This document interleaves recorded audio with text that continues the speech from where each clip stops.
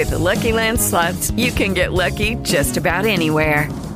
This is your captain speaking. We've got clear runway and the weather's fine, but we're just going to circle up here a while and get lucky.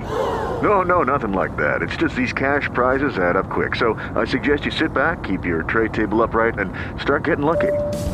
Play for free at LuckyLandSlots.com. Are you feeling lucky? No purchase necessary. Void where prohibited by law. 18 plus terms and conditions apply. See website for details.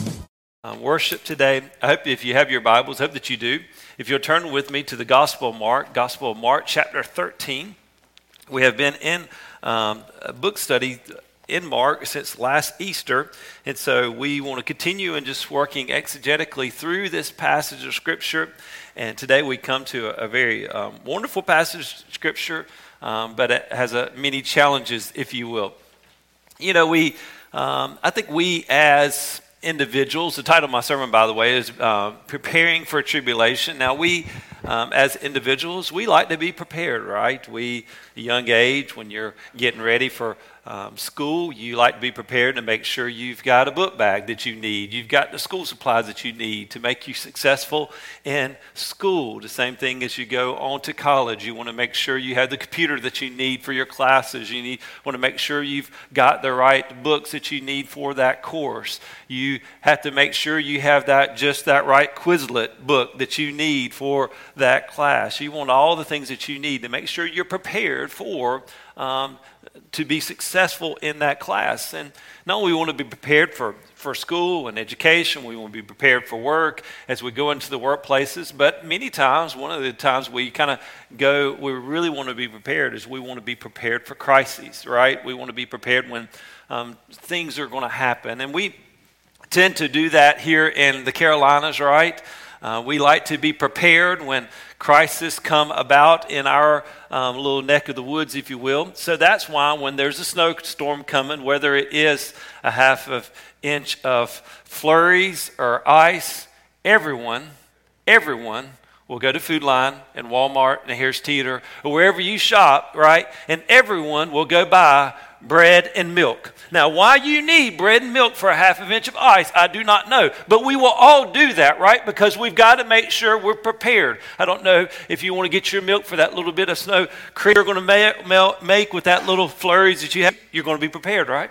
Hurricane, we use that many times in our kind of neck of the woods here in the Carolinas, and a lot of times when a hurricane comes and we're getting word from the meteorologist that one is coming, we'll go get prepared. We'll go to Home Depot or Lowe's or wherever, and we'll buy every flashlight that Home Depot or Lowe's has to sell, and that you will not be able to find one. You won't be able to find any batteries because we want to be prepared that if the lights go out, we can see, right? Jesus has left now Jerusalem. It's Wednesday. He's getting prepared. It's Holy Week. It's the week before the crucifixion. He's getting prepared to suffer and to die. As we come to this passage of Scripture, he's on that Mount Olives, and he gives this, if you will, this final message called the Olivet Discourse to his disciples. As we come to this particular passage in the Olivet Discourse, we're in the third message of this discourse that he gives them. I want you to understand, this is understood as the most difficult passage of Scripture in all of Mark. Some would say the verses that we're going to read in just a minute may be the most difficult passage of Scripture in all of the New Testament. So there's great difficulty surrounding these verses. The difficulty comes in light of, or in lieu of, if you will, how or when are these words fulfilled? When Jesus gives these words of prophecy to the disciples, when are they fulfilled? And so I think it's very important for us to understand that, to see that is there. Now, I want you to see there's different views as we come to this. So there's a great difficulty when it comes to Jesus' word and this passage in particular, and it all comes around when they're fulfilled. So there's different views. Let me just walk through these, and these are hugely important. So if you even want to write these down, they'll be important for you in the future. Some would believe Jesus' words that he spoke here were fulfilled during the time of disciples. That would be in support of verse 30 that says, When they ask, when will these things happen? He says, this will happen before this generation ends. So some would say the words that Jesus is, we're going to read in just a minute, were fulfilled during the time or the life of these disciples. So within the next 40 years, if you will. Some would say Jesus' words are yet to be fulfilled. They are a future tribulation. There is a future fulfillment of Jesus' prophecy that we're going to read. And then some would say, and this is what I mentioned to you last time, some would say that this prophecy that Jesus gives in here follows the pattern of Old Testament prophecy, which would say that there's a present fulfillment, which would happen in the lifetime of the disciples, but there's also would be a future fulfillment for end times. I say all those views to you, and there's going to be a lot of this kind of historical and understanding a lot of this throughout this message today. And I want you to understand it's super, super important today as you come to this passage of Scripture that you understand those three. That you understand that there's different views in interpreting this passage of Scripture. And some believe that it must have been fulfilled when for these disciples. Some believe that there's a future fulfillment. And some believe that there's a dual fulfillment, if you will, present and future. You must understand those three and listen to me today. You must determine what you believe. I'll be honest with you, as I come to this passage of Scripture, it's very difficult studying all this week, studying this subject throughout the life of my ministry in different periods of time. It's very easy for me to come to you and just give you one view and say, this is the view I believe and this is the view that you believe. But in doing so, I would be spoon-feeding you. I would be determining for you what you are to believe. And I think there's a real danger in that. We are so influenced by what we read. Even as I read these different interpretations of this passage, I find that as I read one guy, I maybe tend to believe what he says, and I read another book that he believes a little different. I tend to believe what he says, and I kind of feel like I'm swayed back and forth, pulled to and fro from the different opinions and different interpretations of this passage. But then at the end of the day, it doesn't matter what this person says or what this person says. I must determine what I believe the Holy Spirit has shown me what is right. But so must you do the same work interpreting Scripture. If not, you will always believe what someone tells you instead of believing something for yourself. And my job as your pastor is not to spoon feed you and make you believe something. It's to lead you to truth, for you to believe not what the pastor said or what the preacher says. This is what I believe. And so that's why we walk through these difficult passages. That's why we understand these truths, because it is very foundational for what we believe for now and for the future. So understand there's great distinctions in these interpretations. It determines what you believe here has great eschatological implication, meaning that means it has great implications of what you believe will happen in the future. So understand, it's important what I understand these things.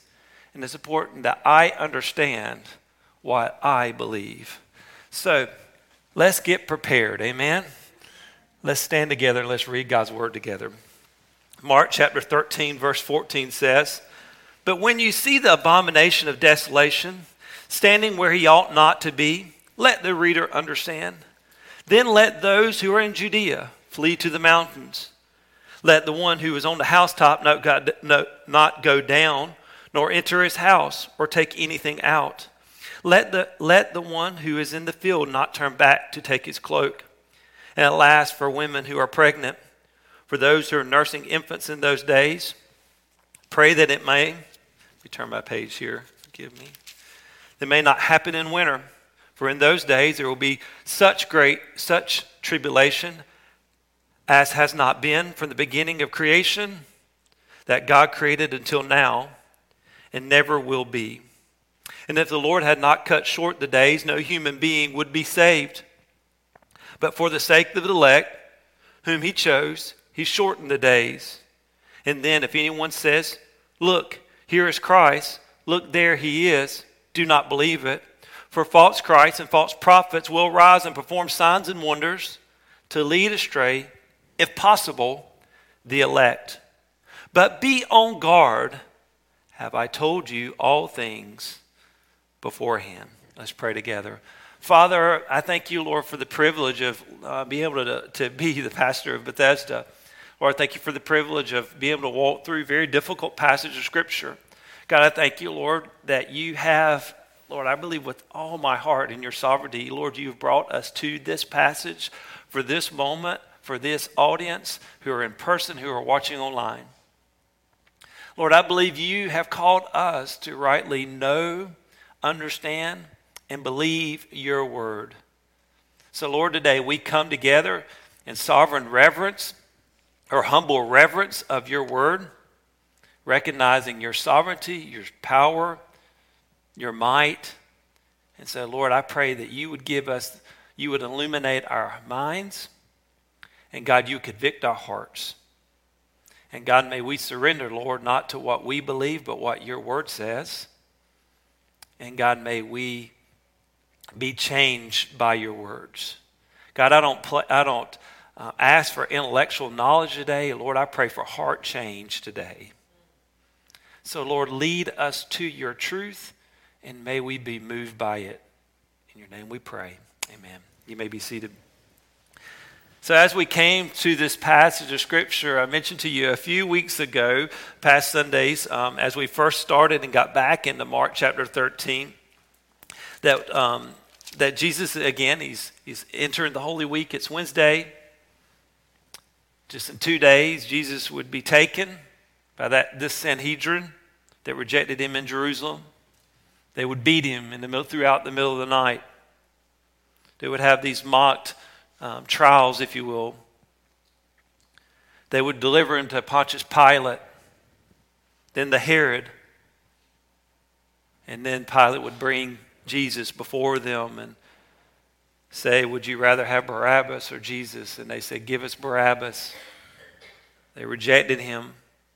They would then take him to Calvary, as we just sang about a minute ago.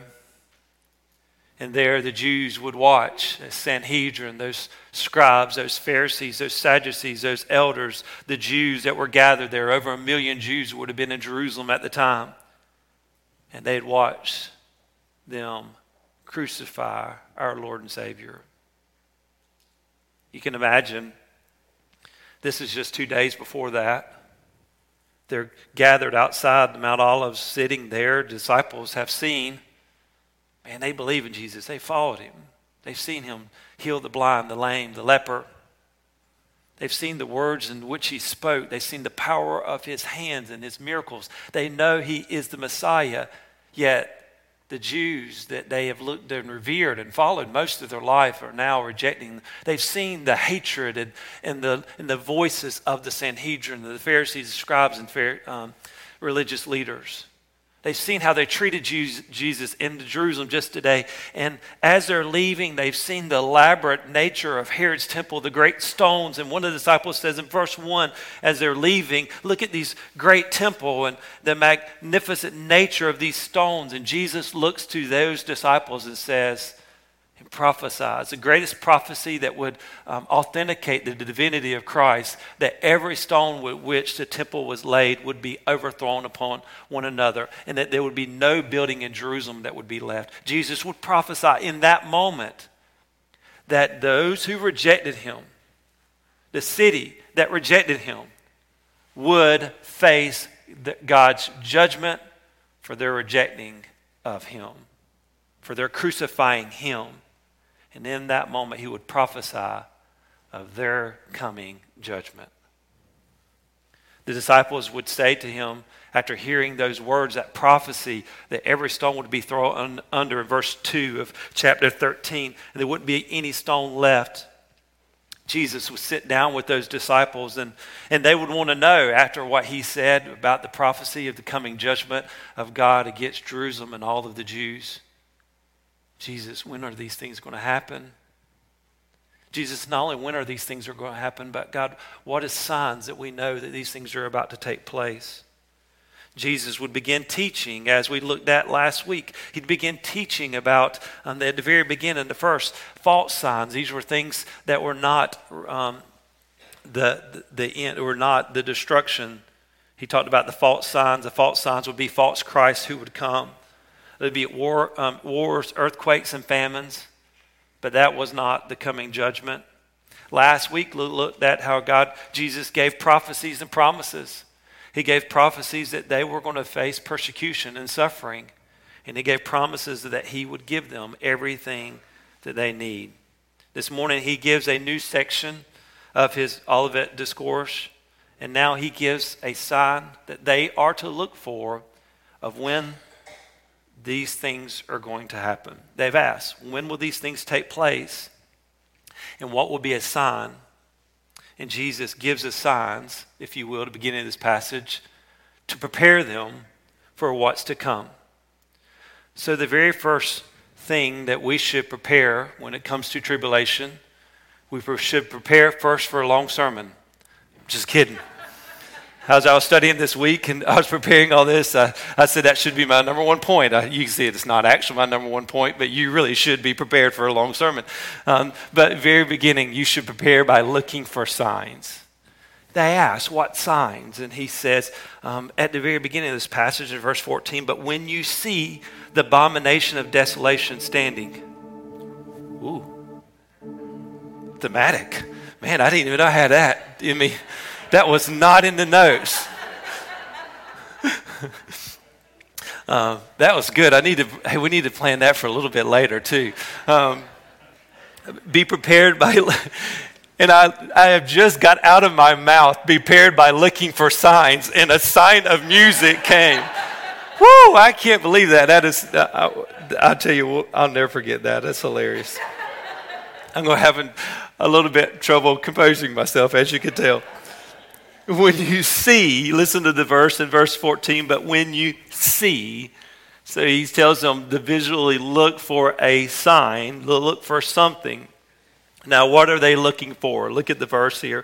When you see the abomination of desolation.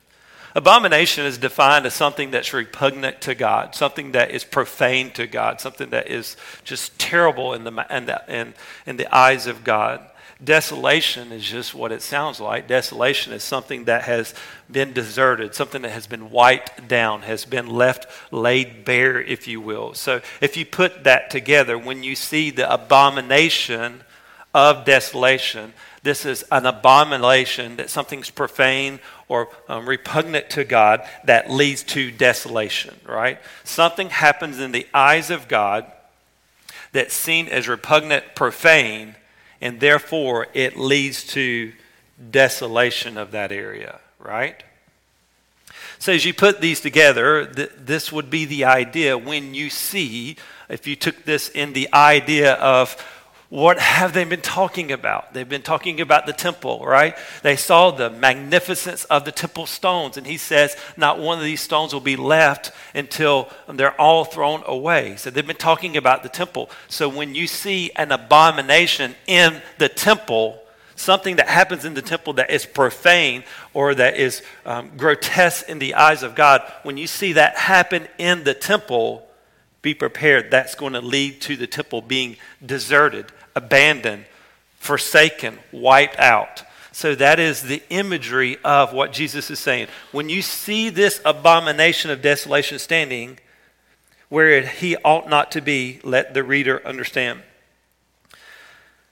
So the abomination of desolation is seen not only in Mark, but it's seen throughout Scripture. We actually first see it probably in Daniel chapter 9, verses 20 to 26, 27. The archangel Michael gives Daniel a vision of future things. And in this vision, he sees this very same description of abomination of desolation. It's seen in Daniel 9. It's also seen in Daniel 11. So here's a big thing that you must come to is, what did I say? It's three different interpretations. Was this fulfilled historically in the eyes of the first disciples, or for Daniel in the hearers of the first Israel, the people of Israel who had heard it from Daniel? Was it first fulfilled there, a past? Was there a present for the life of disciples, because Jesus now calls upon these words? Or was it just a future fulfillment? Now, I gave you a basic hermeneutic principle, and I know that sometimes this seems very academic in nature and going through some of these things, but listen to me. I don't give you these things just because I want to throw out academic stuff. I say this because you as an individual here in this church or watching online, you must be able to interpret Scripture on your own. If not, you're always going to depend upon a preacher or Sunday school teacher or someone else to give you God's word by spoon feeding it to you. And thus, you will always be on what Hebrews says, milk, and not on solid food. You must be able to determine, to interpret Scripture on your own. We must all do that. So therefore, we must work through these things individually. So what the hermeneutic principle I told you was that something can never mean something to us that did not first mean to them, right? And so that's a basic hermeneutic principle. I can't come to this passage that says, well, this is what this passage means to me. And say, well, this is what it means to me, but it doesn't matter really what it meant to them like 2,000 years ago. No, it has to first mean something to them before it can first mean something to me. It's not that Jesus said something in Mark and said, this is not for anybody in my time. This is for that person in 2,000 years ago. They're going to read this verse and this is what something for them. No, it's got to first mean something to them before it can mean anything to us. So, and therefore we go through this other statement I said to you, context is king. So I think when we come to that, we come to this, then if there's an abomination of desolation, and Daniel spoke of an abomination of desolation, then there must be a past fulfillment during the original hearers of Daniel's time. And that would occur. In 167 BC, Antiochus Epiphanes, now I've been practicing that. I probably butchered it, but listen, it still kind of sounded right? He was the ruler of the Seleucid army, or the empire, and he conquered Jerusalem at the time. This is factual. This is history. When he went in and conquered Jerusalem, he desecrated the temple. Sounds like abomination, doesn't it? Listen to what he did. He actually set up an altar in the Holy of Holies. If you know anything about Old Testament history, Holy of Holies was only a place that had this veil that came across it, and you only entered it once a year. Here he entered it, he desecrated it, and he put an altar to Zeus in the Holy of Holies. Not only did he establish an altar to Zeus in the Holy of Holies, he also created an altar to himself, made a statue of himself in there. He ceased the sacrificial system of the Jews. He would not allow them to sacrifice in the temple at all. He not only would not allow them to sacrifice, but also would cease them circumcising their children, which was a big thing for the Jews. He also insists that they did sacrifice, but not the sacrifices of the Levitical law. He actually commanded that they would sacrifice swine or pig on the altar that he built to Zeus. He would also set up a brothel in the temple chambers. It was an abomination. You imagine the Holy of Holies, the very presence of God, and there it's been desecrated. It's been profaned by this leader that happened in 167 BC. And a lot of proponents would say the abomination and desolation of Daniel would be a past fulfillment of 127 by Antiochus Epiphanes. So, but what about this? What about Jesus in this days? That was before Jesus. And Matthew, by the way, Matthew's account in talking about abomination and desolation, Matthew 24:15, Jesus is, so when you see the abomination and desolation spoken by the prophet of Daniel standing in the holy place. So Matthew's account, actually Jesus references the very words of Daniel's prophecy. So some would say if Jesus is picking up the words of Daniel, therefore there must be a fulfillment during the time of Jesus. And that would be what a present fulfillment would make sense in light of Mark chapter 30 that says, I truly, truly, I say to you, this generation will not pass away until all these things take place. So some would advocate for a present fulfillment, present during the life of the disciples, of an abomination of desolation that would take place during the life of these who would hear this the very first time, these disciples who he spoke to that day. There was a first century Jewish writer by the name of Josephus. Josephus is a very popular Jewish historian that we study a lot from. Josephus would write a book called The Jewish Wars. And in his book, he described that in 67 to 68 BC, not BC, AD, after Jesus, just before the destruction of the temple, which was 70 AD, Josephus, by the way, not only told these things, he told these things based upon firsthand knowledge. Josephus was a leader of a Jewish resistance against Rome, and he was captured by the Romans during this time. Josephus believed that the abomination was fulfilled in AD 67 through 68. When that winter and spring of that 67 and 68, Jewish zealots took over the temple in Jerusalem. And they permitted criminals to enter the Holy of Holies. They allowed them to commit murders actually in the Holy of Holies in the temple. And the climax of their abomination, if you will, they took their leader, which is, I pronounce it Fanny, they nominated him as their high priest. It was seen as an abomination. Abomination, they were letting criminals, and abomination that murders were taking place in the temple. He saw that as the abomination. Listen, he says in this passage, but when you see the abomination of desolation standing, when you see the abomination, know that it's going to lead to desolation. 3 years later, Jerusalem would be destroyed, leveled. Josephus believed the abomination of desolation. The abomination was the Jewish zealots that took over the temple. The desolation was the destruction of Jerusalem by Titus. Josephus was taken by Titus, was a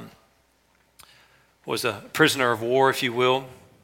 Because of his influence among the Jews, Titus would lobby with Josephus to try to convince the Jews to surrender.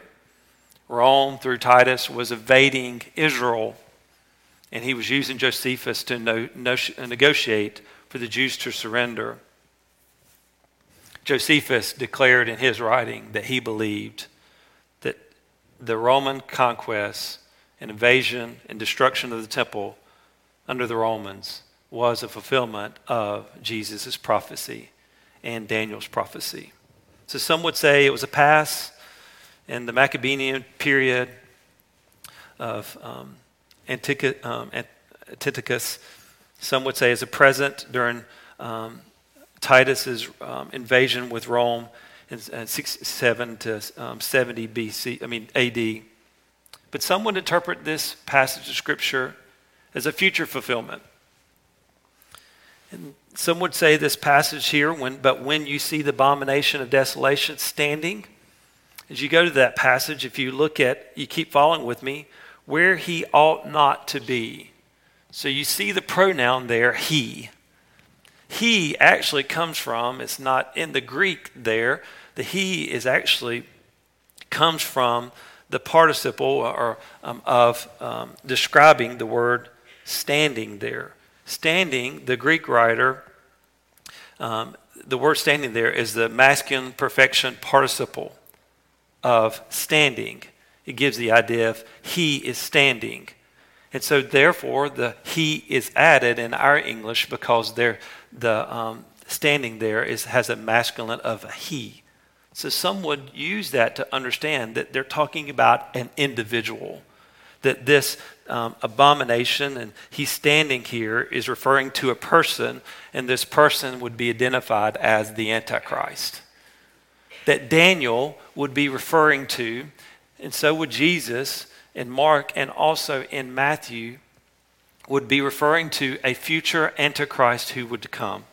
A future person who would be standing where he ought not to be, and that would be standing in the temple in doing what he ought not to do. He creating abomination, the Antichrist creating abomination before the Lord in his temple. 2 Thessalonians, by the way, 2:3-4 would be a passage that's used to support a man of lawlessness, as Paul says to the church of Thessalonians, that is identified as the Antichrist. And some would say that this is a future prophecy that Jesus has given to the disciples, and that he's referring to a greater Antichrist who's going to come, Is it believed that this Antichrist would, at the beginning of 7 years of tribulation, that he would set up, restore Jewish worship in Jerusalem, that he would rebuild the temple, and he would rebuild the worship of the Jews. As you know, 70 AD, the temple was destroyed. The temple has not been rebuilt in Jerusalem since. So there's a belief that what Jesus is referring to is an Antichrist who's going to come, who will rebuild the temple, restore worship in Jerusalem at the beginning of 7 years. The abomination of desolation is that 3.5 years into the tribulation, the Antichrist will break his covenant with the Jews. He will end all sacrifices. He'll desecrate the temple. And he'll proclaim himself to be God. And that is what the future fulfillment of this passage, those who would hold that view would see. But when you see the abomination of desolation where he ought not to be, that is the Antichrist standing in the future temple who would desecrate the temple. That would be the abomination. And therefore he would lead to desolation among all the earth. It would lead to the desolation here would be 3.5 years of tribulation like the world has never seen. So understand that these are the different views of this very beginning of this passage of Scripture. Now you know why I said prepare for a long sermon. So I think you have to understand that is the view. Some would say, a solution would say, well, it's not just one of these, but maybe it's two of these. Some would say that a better solution would say that I believe in a present fulfillment, meaning that this would be fulfilled in Jesus' time, but it also would be a future fulfillment. So this was fulfilled in 70 AD, but Jesus is also referring to a future tribulation. But you just see what else he says. He doesn't just end here. There's a lot to this passage, and I've got to move really fast. So listen fast, okay? Number 2, prepare to flee. Listen to what he says here. But when you see the abomination of desolation standing where he ought not to be, let the reader understand. Let those who are in Judea flee to the mountains. It's very clear here, Jesus, whatever you believe, Jesus is trying to prepare those who he's hearing that day. I do personally, I will tip you off a little bit of what I believe, and I believe in hermeneutic principle. It can't mean something to them. It can't first mean to us. So I believe that he's not speaking gibberish to them. They understood what he was talking about, and I believe it had application for them. He's clearly given them signs, and he even gives them steps that they are to take in preparation, and he says to them, be prepared to flee. He even gives clear distinctions of things that they are to do in their preparation. Verse 15, he says, let the one who's on the housetop not go down. There in the New Testament times, roofs were flat. Everyone had a house and they had a flat roof. And actually they used the roof on the top of the roof, well, kind of like we would do for the front porch or side porch. But they would use it particularly to kind of stand and be outside a little bit, but also used it for a place to pray, to gather. He's saying here that when you see the abomination, flee. Don't go down. You would have steps that would be outside the house that would lead you up to the roof. He's saying when you go down the steps, don't go in the house and get anything. You imagine if there's a crisis in your house and you've got to flee, whether it's a hurricane and you've got to flee to another area or a fire or something, most of you, all of us would say, okay, what is one thing in the house I need to get before we go? One thing I want to hold on to. Jesus says to these disciples, when you see the abomination, there's no time to get the personal belongings that you want to hold on to. You got to flee. You got to get out. You got to go. He not only describes that, but look, verse 15 here, he says, let the one who's on the housetop not go down, nor enter his house to take anything out. Verse 16 says, let the one who's in the field not turn back and take his cloak. The cloak was an outer garment. They would use it as kind of an outer jacket, if you will. It was used at night to that one would put on to keep person warm. But during the daytime, the outer cloak was taken off and used because of working. You would have more flexibility to do different things. The imagery here, someone's working in the field. They don't have their outer cloak on or their outer coat on because they're working. They hear that abomination of desolation has occurred, or the abomination has occurred. He says, don't go over to get your cloak on the side of the field. Or don't go to your house to get it. you need to flee as soon as possible. It really gives me the imagery. I don't know if you think about this as you go to this passage of Scripture, but I think of, it just escaped me, but the lady who was running from Sodom and Gomorrah and turned back and turned into a pillar of salt. Lot's wife. I couldn't think of, that's it. But she turned back. It's the imagery of don't turn back. There's no time. Flee. There's an urgency here. In 68 AD, when the Zealots took over the temple, we understood, history tells us, Josephus and others would tell us, Eusebius, I think, is one of the writers who would tell us that there was a mass exodus of Christians that fled Jerusalem. The 4th century writer would tell us that Josephus would write, he would actually say these words, that the Christians leaving Jerusalem were like swimmers deserting a sinking ship. They were massively getting out of there in great, quick, with urgency, they were fleeing. We understand that Jesus gave these words to his disciples in 68 AD, 67. They did just what he said when they saw the abomination of the Zealots and criminals killing and murdering in the temple. The Christians fled. Listen to what else he says in this passage of Scripture. In verse 17, at last for women who are pregnant and for those who are nursing infants in those days. He describes the difficulty of fleeing. The imagery, he tells them to flee to the mountains. So just flee the city of Jerusalem, go into the mountains of Judea and different areas. In doing that track, it would be a hard hiking, walking, surviving in the woods. He knows this is going to be a difficult journey, hike, fleeing for many people. And he says to prepare, he prays that it won't be for those who have, how difficult it would be for those who are pregnant and those who have young children. In verse 18, he says, pray. He says, pray that it may not be winter here, happen in winter. I think it's a command that Jesus tells them to pray. I think it's important for us to understand that as we prepare for tribulation, it's important for us to pray. Pray that for God's timing, the right timing. Next, he says, be prepared for tribulation in verse 19 and 20. Listen to what he says in this passage of Scripture. For in those days there will be such tribulation has not been from the beginning of creation that God has created until now and never will be. He tells them to be prepared for tribulation. He describes that this tribulation has not been from the beginning of creation that God created until now or never will be. Again, it depends on how you interpret this passage of Scripture. But if you imagine with me Jesus and his disciples, they've just seen well over 1 million Jews in Jerusalem for Passover. Jesus and his disciples have seen the religious leaders, all of them, Pharisees, scribes, Sadducees, elders, reject Jesus.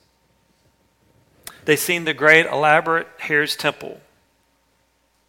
Now Jesus sees and proclaims a prophecy of how religious leaders, the Jews, and all of Jerusalem would be judged for rejecting Jesus as the Messiah, and how they'd be judged for how they crucified him, condemned him to death, and hung him on the cross.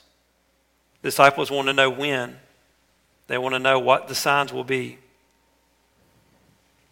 Can you imagine in 70 AD, Titus would lead an invasion of Roman army into Jerusalem?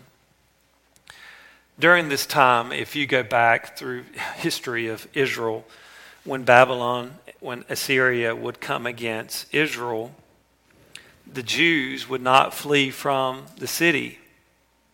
They actually would flee to the city. You see, people lived all over Israel, and people lived in countrysides and houses in the mountains and different things, and there was no protection from armies. And so the greatest defense that they had was running to the city, where the city had walls for defense, where the city had soldiers to defend. And so the Jews would run not from the city, but they would run to the city.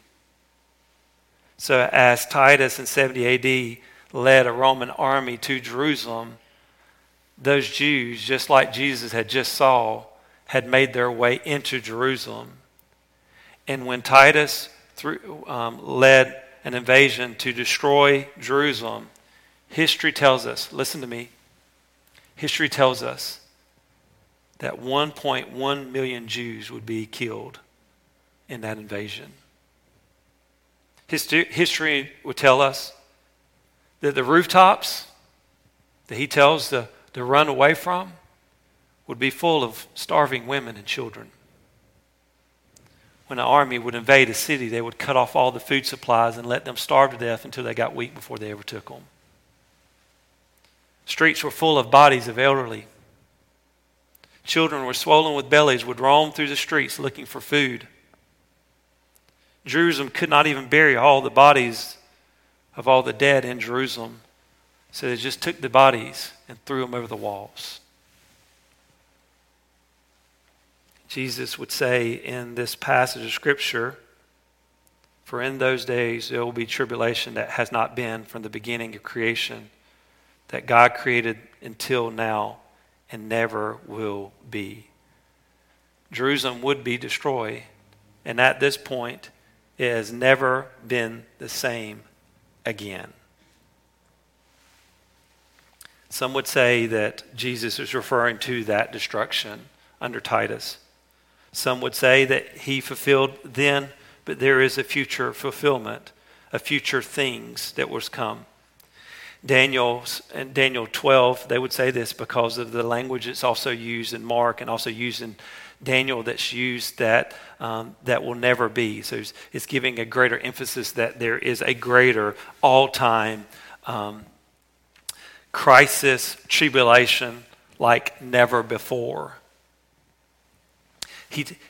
They would also use the imagery that we see in this passage to support a future view where it says, in those days there will be such a tribulation as not been from the beginning of creation that's created until now and never will be. So it's a present and also a future. And so therefore they're using the imagery that there is a future greater tribulation that's going to come that will never be like we've ever seen before. In this passage of Scripture, he says in verse 20, if the Lord had not cut short the days, no human being would be saved. The understanding of that passage is different views, of course. Some would say the time would be cut short, would interpret those as Jews. That God cut short the destruction of Jerusalem and the temple in 70 AD. If not, there would not be any Jews left. So the sake of the elect there is interpreted as the Jews, that there would not be any Jews left. This also can be interpreted by Christians. As we understand that, as I said, he said, look for the abomination of desolation. Josephus told us that in 68, 67 AD, that the Christians fled like swimmers swimming away from a ship that was sinking. 1.1 million Jews died, but no Christians passed. Maybe I'm sure there's a few, but not the number. Why? Because they had fled 3 years before. So the imagery here of this passage, for the sake of elect whom he chosen, he shortened the days. So he gives the imagery that the Christians were spared and saved, that salvation would go to the ends of the earth. Some would say that this is a future fulfillment, but for the sake of the elect who he's chosen, he shortened the days. It's imagery of Jews who will come to know the Lord during that 7 years tribulation, and that he'll cut off the time of tribulation to 7 years or 3.5 years, because tribulation is seen by most who believe the future fulfillment. There's going to be 3.5 years of tribulation. He's going to cut that time short, or there will not be any Christians left on the face of the earth. So I think it's important for you to understand what all this is. I know there's a lot of information you're taking in, and I think you probably feel like I've sat in a class, but it's important for you to understand all these different things. And it's important for you to understand, what do you believe? Why? Why do I go through all this? Some of you say, you know what, Jonathan, I'm a pan-millennialist. I just believe it's all going to pan out. I'm with you all the way. But listen, this is why it's so important for you to know what these things are and know what you believe. Because the very next verse, listen to what he says. And if then anyone says to you, look, here's Christ, and look, there he is, do not believe it. For false Christs and false prophets will rise, perform signs and wonders, to lead, listen, to lead astray, if possible, the elect. Listen to me. After the destruction of the temple, there was those who would rise up who would claim they would be Christ. False teachers would arise, claim that they were Christ, to lead people astray. That was happening then, and as I've said to you then, there is nothing new under the sun. And just as there are those who rose up then to proclaim that they are Christ, to lead others astray, there are those who are rising up every day of the week to lead you astray. And who are they preying on? They're preying on Christians. They're preying on you. Because, as I said to you, if you don't determine what you believe, you'll just get what you believe, what someone will feed you. And so there's a false teacher on every corner of the block who's going to feed you what they want you to hear, knowing that you've not studied enough, you've not determined enough, you've not read enough, you've not believed enough, you've not paid attention enough to determine what you believe yourself, and you'll bite into what they're teaching you, and their sole desire is to lead you astray. So listen, so why is this all important? Why do I need to understand this? Why do I need to determine what I believe? So you won't be led astray. That's the biggest thing I have about these things. And I think it's important as we look through this, what is most false teaching revolved around? End times, future things, eschatology, Jehovah's Witnesses, Mormonism, this Mother God Church, you name it, the Moonies, Jim Jones, all of them are revolved around end times teaching. So understand, be prepared. I think the next word for being prepared for tribulation is be prepared for false teachers. Listen, don't believe everything you hear. I hope that you know that not everything on Facebook is true. Right? But go alongside of that. Not everything you hear from a preacher is true. Now, everything you hear from a televangelist is true. I don't care how many books they've written. Know what God's word says for yourself so you can determine and you can spot a fake when you see it. Be prepared for false teachers. Lastly, be on guard. No matter what you believe in this, whether you believe in a present fulfillment, whether you believe in future fulfillment, or whether you believe in both, there's a present and a future fulfillment. Where you pre-trib, mid-trib, post-trib, odd-trib, make up a trib. You've got to understand this. Verse 23, be on guard. I have told you all things beforehand. You know, if today we just decided we wouldn't do this, but decided we would pull the fire alarm today, probably all of you would go into a panic, right? But probably next Sunday, if you came in here again and we pulled the fire alarm again, you're like, oh, they're just doing testing. They kind of did that last week and we realized it was just an accident. If the third Sunday in a row we pulled the fire alarm again, most of you probably wouldn't even move. You probably just keep going. What's happened 3 Sundays in a row, there's nothing to be alert of. There's no really issue there. It's just something they're having problems with. And you would just kind of get to where you ignored the alarms. And many times in our lives, that's what happens, right? We have an alarm in our car. The light's been telling us for 10,000 miles we should change our oil or something's wrong. One time I have a little truck and we had an alarm that was going off in my truck and one day, Brady's dad said, hey, the light just went off. I don't know. Evidently, it fixed itself. I went in to get it inspected. Come to find out, the alarm had been on so long, the light bulb had burned out. I'm not kidding. You ignored it so long, it just gave up itself. I tell you this because, listen to me today. There are some of you today, listen to me, it's the sound of my voice, who are watching online. And God has been sending alarms to you. God's been showing things to you in His Word. He's been trying to get your attention time and time again. What's the value? What good of alarm is if we're not going to listen to it? What good is God's Word if you keep ignoring it?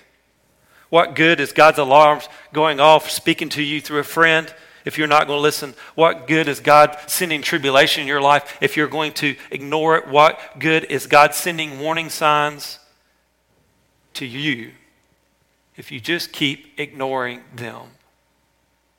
You may have knowledge of them, but what's the point if you just keep living your life as if they do not exist?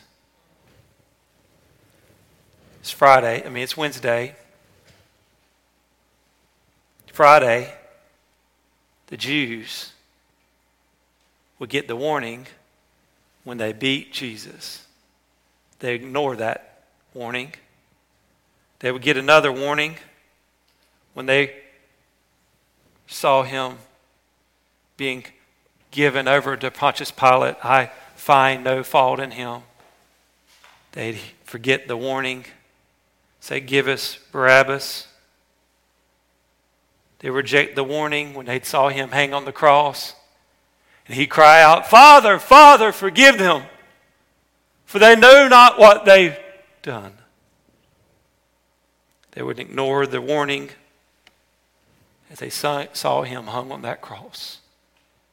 They would ignore the truth when they would hear that he had risen again. 70 A.D., the alarm went off, and they were not prepared for God's judgment. They ignored all the warnings, and they faced the wrath of God. Here's my fear. There are those today that you're here, and listen, you're watching online. You've heard the warnings. You've been in Sunday school. You've been in church. You've heard pastors preach. You've heard friends teach. You've heard time and time again. You've got a lot of head knowledge about what God's Word says. But you've never allowed God's Word to change you. Why not today say, God, I want to be prepared. I want to be prepared. No more ignoring your warnings. I want to run to you, Jesus. Today, I want to flee to you, Lord. Today, I want to pray to you, Lord. Today, I know more tribulation is going to come into my life, but Lord, I want to run to you. Today, I want to find peace with you, God, today. Would you bow with me? Lord, I love you. I thank you, Lord, for your word.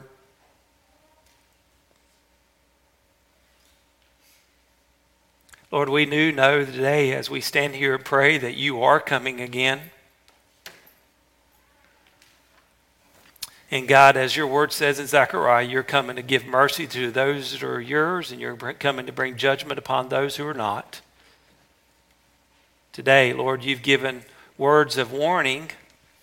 Lord, you've desired to prepare us, Lord, for the future, as you desire to prepare those during that time.